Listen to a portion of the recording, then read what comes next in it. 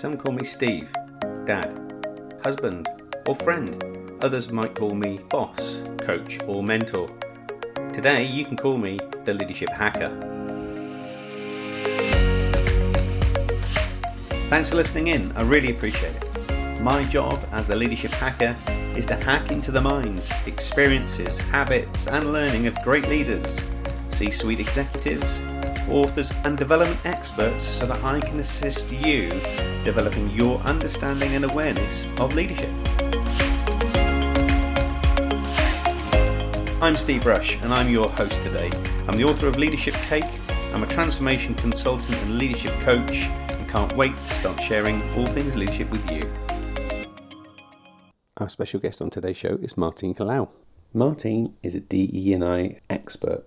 She's worked with some of the world's top companies, helping them navigate through their organisation's diversity, equity and inclusion and create a more diverse and inclusive workspace. She's also the author of The ABCs of Diversity. Before we get a chance to speak with Martine, it's the Leadership Hacker News.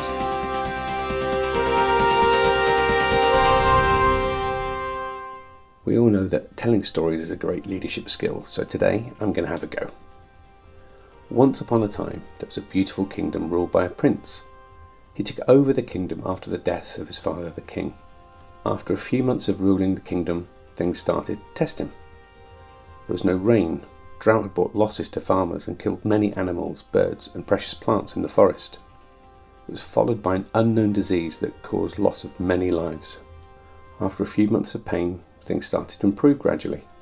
But before they could recover completely, an enemy took over the kingdom, killing many people and imprisoning them.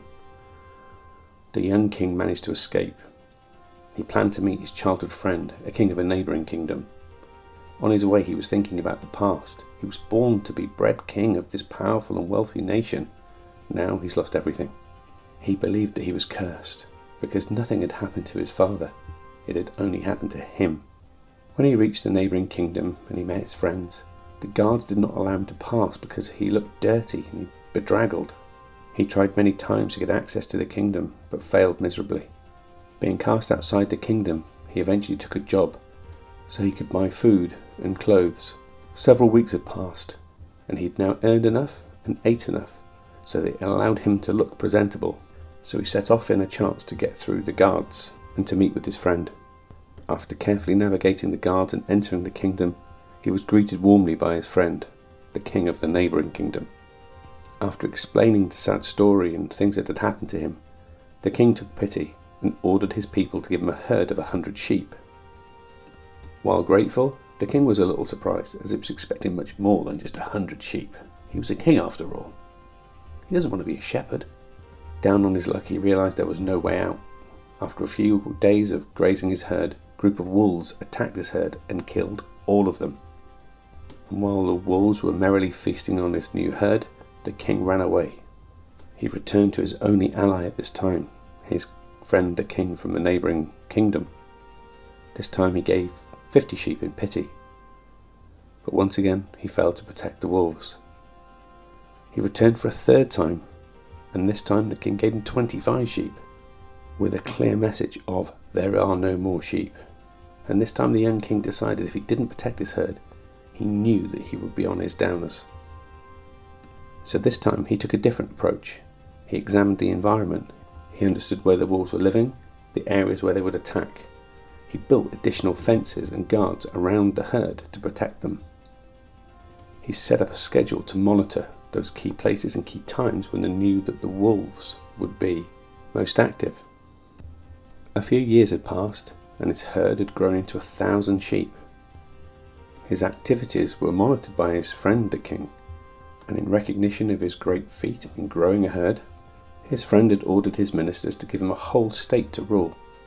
He asked his friend, "Why did you not give me the state to rule when I first came to help you?" His friend the king replied, "The first time you came for me for help, your mindset was like you were born and bred to be a leader. You were expectant, and the truth was far from it." The king went on to say, "You may have been born with wealth, pride and power, but you have never had proper education and training to lead your people. So when I gave you the herd, I wanted you to learn how to manage and lead others. Dear friend, I have seen you suffer, return, be resilient, work out a plan, and now I believe you're ready to lead. The moral of this story, and the leadership hack if you like, is that just being born into a powerful family or being born with privileges doesn't mean you'll be successful. Being a manager or leading people in a higher position does not make you a leader. Being in charge, such as a king or a manager or a CEO, does not make you a leader. Holding position is just a position. Leadership is a behaviour, and leadership is a service. The most important role of a leader is to build and develop other leaders. That's been the Leadership Hacker News. Let's dive into the show. Martine Kalaw is a special guest on today's show. She's an author, speaker, and DE&I consultant. She's the founder of Martine Kalaw Enterprises, and her firm offers strategy development, implementation, and education, and helps organisations overcome unconscious beliefs and implicit biases. Martine's also published her second book, The ABCs of Diversity. Martine, welcome to the show. Thank you so much for having me, Steve. I'm excited to be here. Now, you have a most fascinating backstory. There's not many people that you can say, I understand how that is, because there's not many people would understand your position. Just tell us a little bit about that backstory and how that's really given you the passion to do what you do. Yeah, certainly. The story of my having been born in the Democratic Republic of Congo, born in Zambia, from the Democratic Republic of Congo. My mother and biological father were from there, and having been raised in the U.S., but having spent 7 years of my life as an undocumented immigrant and stateless individual in the United States, in removal or deportation proceedings for 7 years, has really shaped the work that I do around DE&I in the years that I, navigated through, 1, being orphaned, 2, being undocumented, 3, being stateless. I was exposed to various communities. I actually had to, I had to learn how to pivot into different communities as I navigated the world on my own. And so what this taught me was it gave me a different perspective on how people view, how people show up and view different circumstances. It also gave me a sense of a level of sensitivity in how to, in putting myself in somebody else's shoes and trying to see things from their perspective. And so for that reason, I feel like I can help be a bridge builder in a lot of ways across different communities.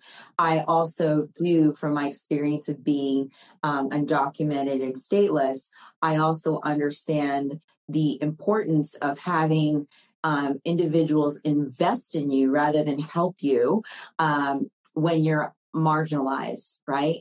When you're part of an underrepresented community. That's how we actually strengthen our communities, how we strengthen our workforce. Our workforce is when individuals who have access recognize the access that they have and or privileged, and some people are not comfortable with that word, and then extend that to others and bring them in and do it in a way that's not charity-like, and they're not positioning themselves as saviors, but really they're investing in others because they know that they're also gaining something back. And in that way, we strengthen our communities. And so that was the experience I had as an undocumented immigrant and stateless person, was setting it up so others can invest in me. And then once I, navigated through my journey, sharing that and passing that forward to my mentees and other people within the undocumented and stateless community, but then tying it into the larger conversation of diversity, equity, and inclusion. Yeah, and I guess what you've really described is so extreme in its diverse experience, but to your point, gives you that sensitivity to be able to be really thoughtful in your approach, right? Right, absolutely. And just having seen and just the intricacies of bias and discrimination in various facets. I mean, people don't necessarily think about immigration and statelessness and think of diversity, equity, and inclusion, but it's a subset of it. And certainly it's nuanced. I mean, we can see that with, the war in Ukraine, and we saw the response and how different communities of immigrants, African immigrants, how they were treated, Moroccan immigrants. We saw that, right? We see that time and time again in the policies that are enacted around immigration in the U.S. Based on different subgroups within immigrants, construct. So in that way, DE&I is a subset of immigration. Immigration is a subset of DE&I. So it becomes it can be a microcosm for the larger conversation around diversity, equity, and inclusion.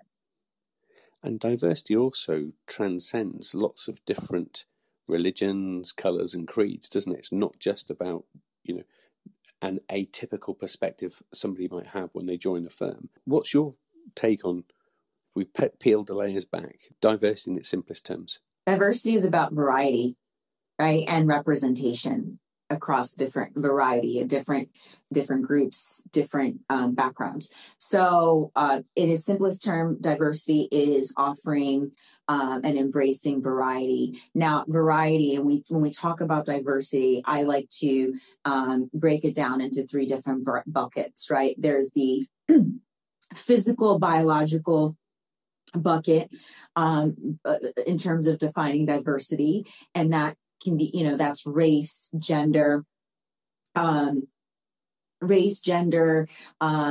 can be age, all of the elements or subcategories of diversity that has to do with somebody's physical definers and their biological, right? Sexual orientation. And then the second bucket that I group diversity into is cultural. So cultural can look like a number of things. It could be nationality. It can be your marital status. It can be your education background. It could be your socioeconomic status, right? So that's cultural. And then the third category, especially within the work or business context, is really around business, the culture or the persona you bring into the business. So some people are introverts, some people are extroverts. Some people are more strategic in the way they show up to work. Some individuals are less strategic. They're big picture thinkers, or they're detail oriented. So these are the different categories, these three different buckets or categories, and they are interrelated. There are correlations between one bucket, right? The business persona that you bring into the workplace is influenced by your culture, the cultural, associations you're a part of. And then that can be influenced by biological, physical. And so another way of saying it is, look, if I, as a Black, African woman in the United States, right? These are some of the physical, being Black and African are some of the physical, associations that I'm a part of. So culturally, perhaps if I grew up in a community where it was predominantly, Black and African, predominantly African immigrants, right? That might influence how I show up in the workplace. If I go to work and everyone else doesn't look like me, everyone else ends up being white, and I'm the only African immigrant, it might actually influence my communication style. It might actually, because I'm responding, right, to the experiences I have, and I'm responding to my outward environment. So that's how these three categories or buckets can be can be related or correlated. The interesting thing that you just shared is a perfect example of how diversity can be seen different. And that's where equity comes in, isn't it? Right. Tell us a bit about that. Yeah, so I'll say, diversity, equity, and inclusion, I feel strongly that they're like a three-legged stool. You can't have one without the other. So certainly you can have variety and representation, but that's not enough to keep people, right? You can have you have the representation, but if people aren't treated fairly, right? Equity is really about fairness. It's about distribution. If people aren't treated fairly and they're not given the same equitable opportunities, then why would they stay? What would be their incentive? And so I like to distinguish equity from equality, because people say, oh, well, equity is about equality. It's actually not, right? No, it's not. And that's where people get confused, right? Right. Equality is what we're aiming for after we reach equity. But right now, across the globe, I mean, this is not just specific to the US or the UK or any one place, but across the globe, what we know is that there are different communities, there are different ethnic groups, there are different races, and not everyone has had the same history in their country and have had the same access. In the US, we can see that because the history of slavery in the US that was so prominent has made it so there have been systemic inequities in the workplace, in education. All of that has been the trickle effect from slavery, right? And as a result of that, it still trickles. It's still there. It's still, and so what happens is people show up in the workplace and they don't have the same experiences. They don't have the same access, right? Someone who has grown up with certain privileges, access to certain academic institutions, access to certain, in a higher echelon of socioeconomic status, right, might show up in the workplace with a different level of acumen, right, to the business, and feel more comfortable navigating the workplace, feel more comfortable looking for a mentor, reaching out to the C-suite executives and asking for them to be a mentor, and also feel more comfortable showing up in spaces like offsite events, right? Like lots of offsite events, at least historically, were like usually they're sports events, they're happy hour, golf events, what have you. So if you come from a space where you're familiar with that, it's easy for you to adjust and acclimate to that. If you come from a space where you didn't have access to that, it's a lot harder for you to navigate that space in the workplace and create more accessibility for yourself. And so that's where equity comes in. It's having the organization find ways to create that level of fairness. So the best visual that actually someone shared with me, an anecdote, is, equality is giving everybody a pair of shoes, a pair of sneakers, let's say. Equity is giving everyone a pair of sneakers that fit their feet. It's a great analogy. Love it. So the workplace has changed over the last few years with the pandemic and our approaches and responses to that. How do you see that that's impacted on how firms are dealing with DE&I now? Yes, that's a really great question. So what I've seen is in the last 2 years, so prior to the murder of George Floyd, because I really think that's what sparked this new, movement across organizations, quite frankly, globally. Before that, it's not that diversity, equity, and inclusion didn't exist. It did. But at that, before that, it was really focused on diversity, right? And right. It was focused on diversity, and there was less of an emphasis on equity, less of an emphasis on inclusion. This is generally speaking. And, when you look at the numbers and the statistics in the workplace, white women were the prime beneficiaries of those diversity initiatives, right? And so then two and a half years ago with, the murder of George Floyd, things shifted. There was a greater awareness that, whoa, there's a lot of inequity that's still trickling into the workplace, right?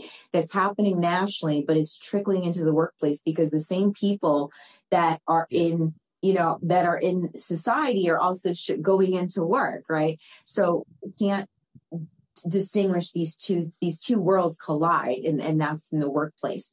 And so initially, organizations, again, generally speaking, were responsive or reactive to what was happening, right? There was a level of reaction because employees or staff members were hypersensitive and hyper aware, right? And almost like daring the organization to do something, fix this. So organizations, generally speaking, were reactive and trying to like quickly fix things and quell the concerns of their employees, right? And a lot of that had the response with that was a lot of programs. Let's come up with programs.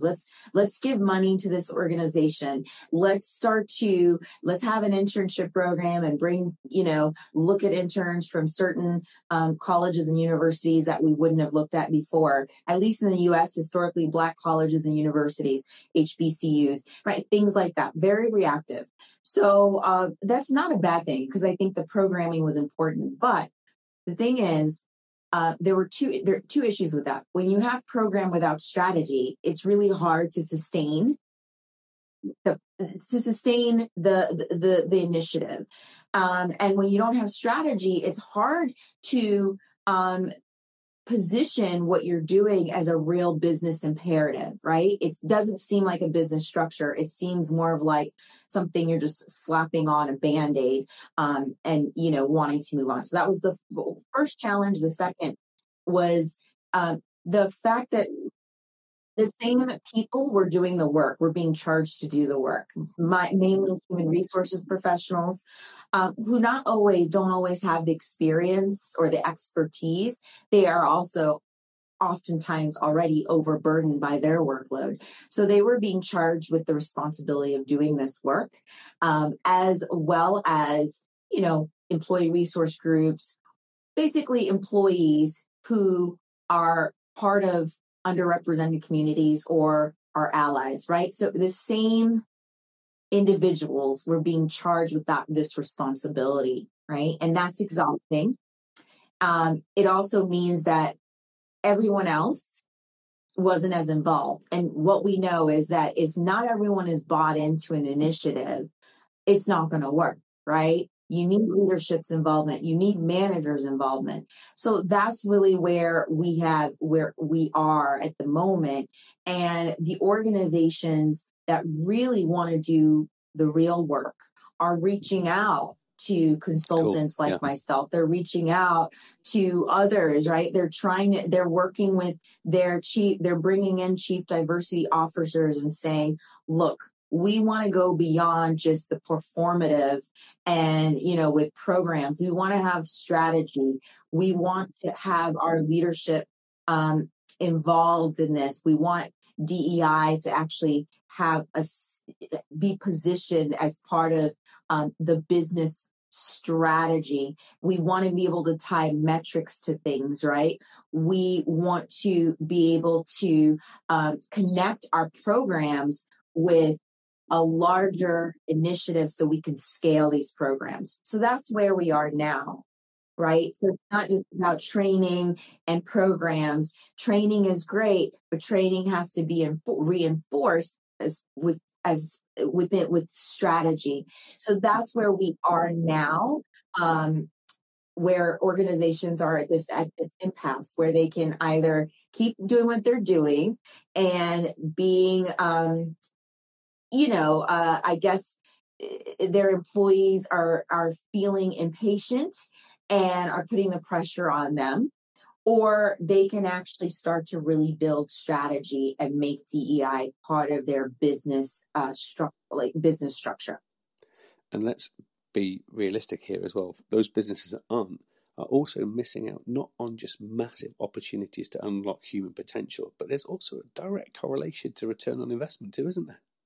That's it. I always talk about the ROI of DEI. And so that is one of the very first things that I do in working with organizations is, especially if I'm working with human resources professionals, not directly with the like the CEO, is getting that HR professional to identify what that return on investment is so that they can position it to the leadership, right? That is, discussing ROI is the common denominator.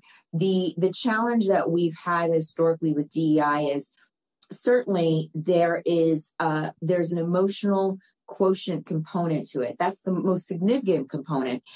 Stories, people's experiences of employees and how they felt marginalized, the experiences, the biases they may have experienced. That is critical. But when we start with that approach, what we end up doing is we exclude, indirectly and unintentionally exclude anyone who doesn't understand that, who cannot relate to the story, right? People feel either shamed or blamed, or they just don't get it. So they tune out, right? And then again, we're just preaching to the choir. The same people who have the issue are the same people engaged in these conversations. So that's why I always recommend starting with return on investment. Let's look at the value that DEI can bring to the organization. Let's look at the numbers. Like, let's actually find what that metric is. If you're business to consumer organization, there's always a possibility of increasing market share. There are certain markets we have not considered if we're providing a service or a product, right? And so that is where DEI can actually help. If you educate your salespeople, and they are much more savvy, and they're representative of a larger group of individuals. There's more representation in your salespeople, let's say, or if they have more sensitivity in navigating DEI, then they'll know how to reach and look for new markets, right? Explore markets they haven't considered. And once we've attracted those markets, it's building those relationships, that rapport with those markets. So that's one way, for example, that a business to consumer organization can benefit revenue-wise, ROI-wise, from DEI. When we talk about business to business, same idea in terms of retention, in terms of building those relationships and attracting new partners, right? I mean, if you're business to business, think about the clients that your partners or that business you're supporting. Think about who their clients are. Think about who their customers are. And if we're supporting them, we also need to understand their clientele. We also need to help them or support them in reaching a larger market share. We also need to make sure that we're able to create more diversity in our partners, right? So these are ways in which we can actually measure ROI. We can look at the retention of our partners. We can look at recruiting and gaining more partners. And what does that mean in terms of our dollars? So there are direct correlations between DEI and return on investment.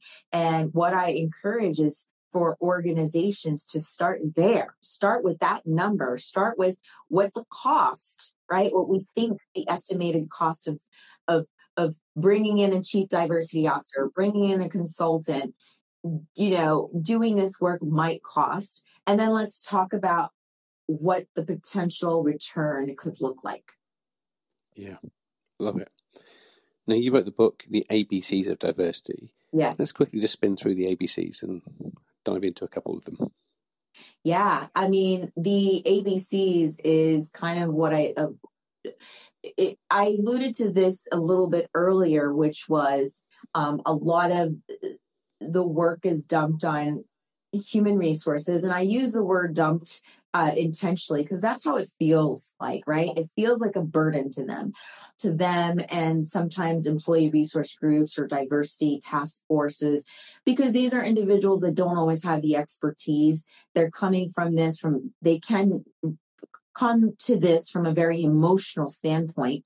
And so it's really unfair to expect them to have all of the responsibility around DEI. So the ABCs of diversity, by the way, the subtitle is A Manager's Guide to Diversity, Equity, and Inclusion in the New Workplace. So really what the ABCs are, what this book really encapsulates are two main things.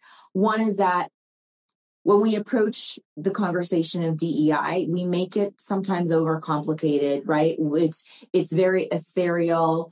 There's a lot of jargon, a lot of, politically correct terms, and people are so afraid of saying the wrong thing or doing the wrong thing that they rather disengage and not involve themselves in DEI conversations. But what I want people to understand is that, okay, we don't have to focus so much on the jargon, the terminology. It's really the fundamental practices, the fundamental things that we do.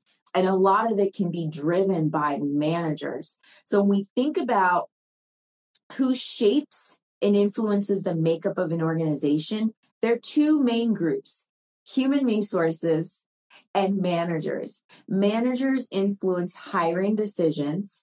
They influence compensation decisions. They influence promotion decisions. They influence attrition when people decide to leave, right? All of that is influenced by managers, and they're working in tandem with human resources. So what we get to do is pivot our lens when we look at all those elements, those foundational elements of being a manager, and consider how we can have more representation and less bias in these different areas, right? And so that doesn't require learning all this terminology and jargon. It just requires thinking a little bit more broadly. So for example, when we are as hiring managers, one of the things we can do differently when we're looking at resumes is asking our talent acquisition or recruiting team, are there other, I'm seeing like a lot of similarities across these resumes. Like it seems like all of these individuals are from the same region. This is just me speaking hypothetically. Is there a possibility that we can look at other resumes more broadly? Can we look at other resumes, or can we look at candidates from other regions, right? This is just a small way. When, as hiring managers, we're interviewing candidates and we immediately feel we have this affinity bias, right? Where we have a preference for someone because, oh, they went to this college and you've heard of this college or you're familiar with this college. Well, what we can do as managers is go, oh, wait a minute. I'm picking up on the fact that, I feel more, I have this affinity to this person just because of what I'm seeing on the resume. Let me then assume, what if every other candidate that I went to the same college, right? Let's take that one scenario or that one qualifier out, and let's focus on all the other, whether the candidates who actually can do the job, right? And when we're interviewing candidates, let's see how we can be consistent in the order in which we ask questions. Let's also invite other people on our teams to interview these candidates, right?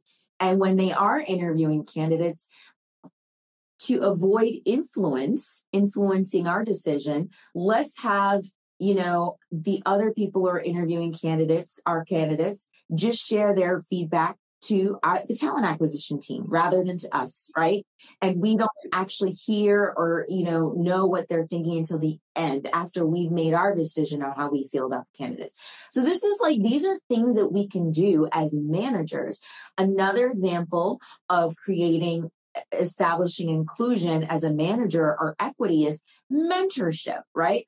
So as you know, a lot of organizations, some organizations don't have formal mentorship programs. And as I mentioned, based on your background, some people might come into a company and feel really comfortable looking for a mentor. They might be invited to certain spaces like golf events, like happy hour, where they will engage in build relationships and then ask someone to be their mentor.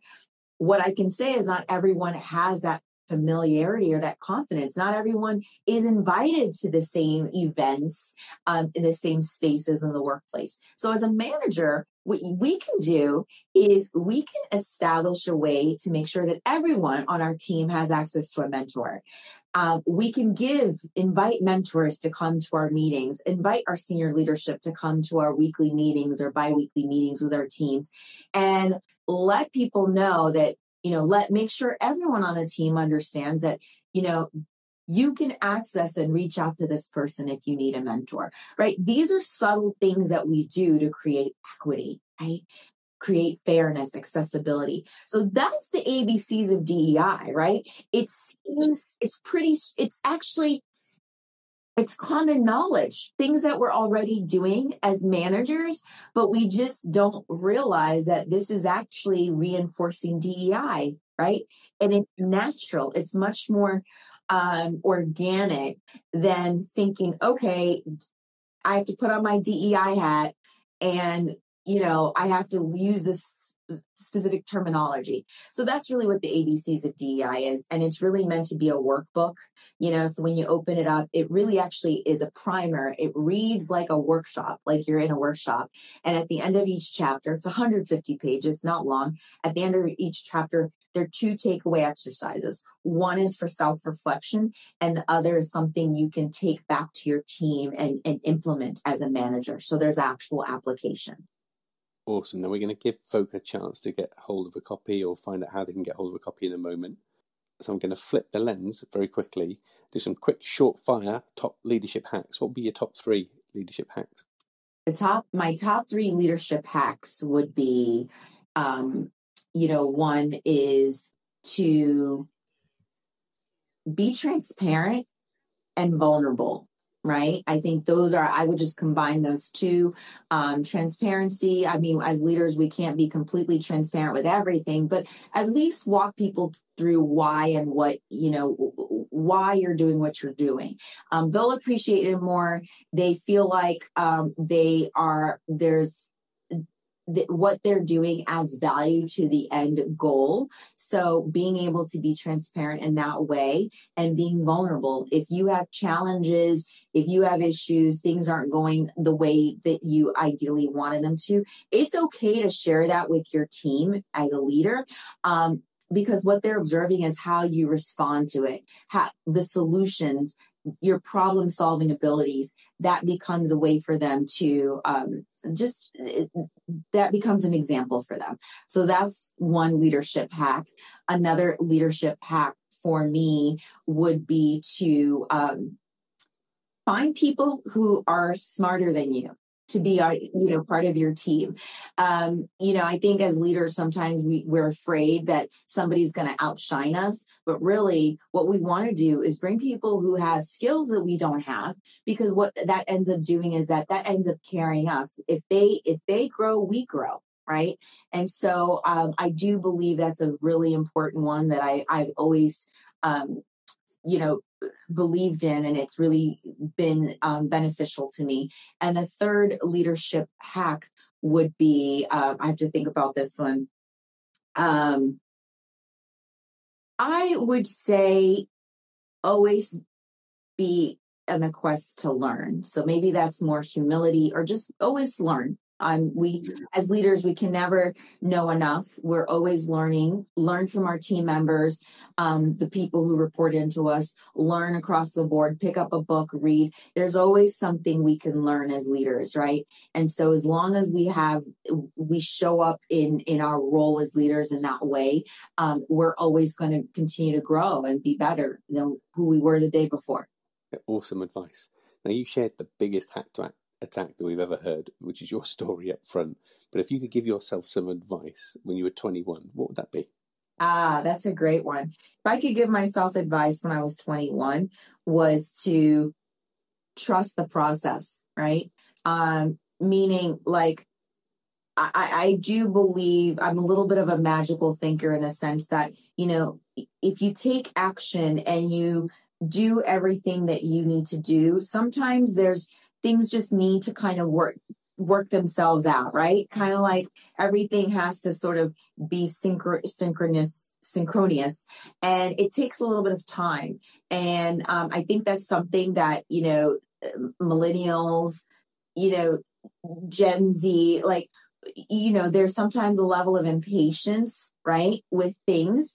And so sometimes, you know, put all the pieces together, do your part, and then give it a little bit of time, right, for things to come together. So trust the process a little bit. That's great. And that's definitely been the case for you. You're a perfect walking example of that. So thank you so much. So Martine, conscious we want to make sure we can get our guests to connect with you beyond today, find out a little bit about the books that you've written, and maybe buy a copy. And where's the best place to send them? Perfect. You can go directly to martinekalaw.com, www.martinekalaw.com.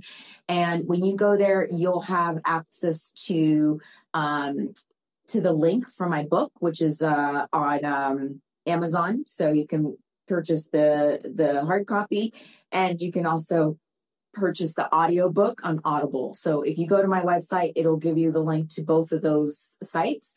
And certainly on my website, you also have access to sign up for my complimentary, otherwise known as free, masterclass, which is coming up on July 21st.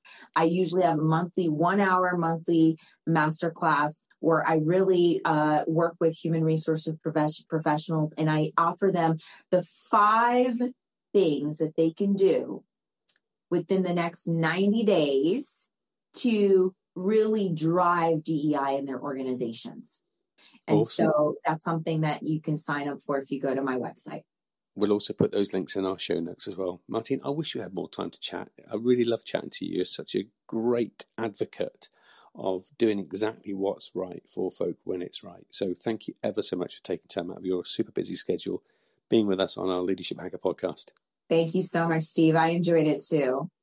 Thank you, Martine. I want to sign off by saying a thank you to you for joining us on the show too. We recognise without you there is no show, so please continue to share, subscribe and like, and continue to get in touch with us with the great news stories that we share every week. And so that we can continue to bring you great stories, please make sure you give us a 5-star review where you can, and share this podcast with your friends, your teams and your communities. If you want to find us on social media, you can find us on Facebook and Twitter at Leadership Hacker, Leadership Hacker on YouTube, and on Instagram, _leadership_hacker. And if that wasn't enough, you can also find us on our website, leadership-hacker.com. Tune in to next episode to find out what great hacks and stories are coming your way. That's me signing off. I'm Steve Rush, and I've been your Leadership Hacker.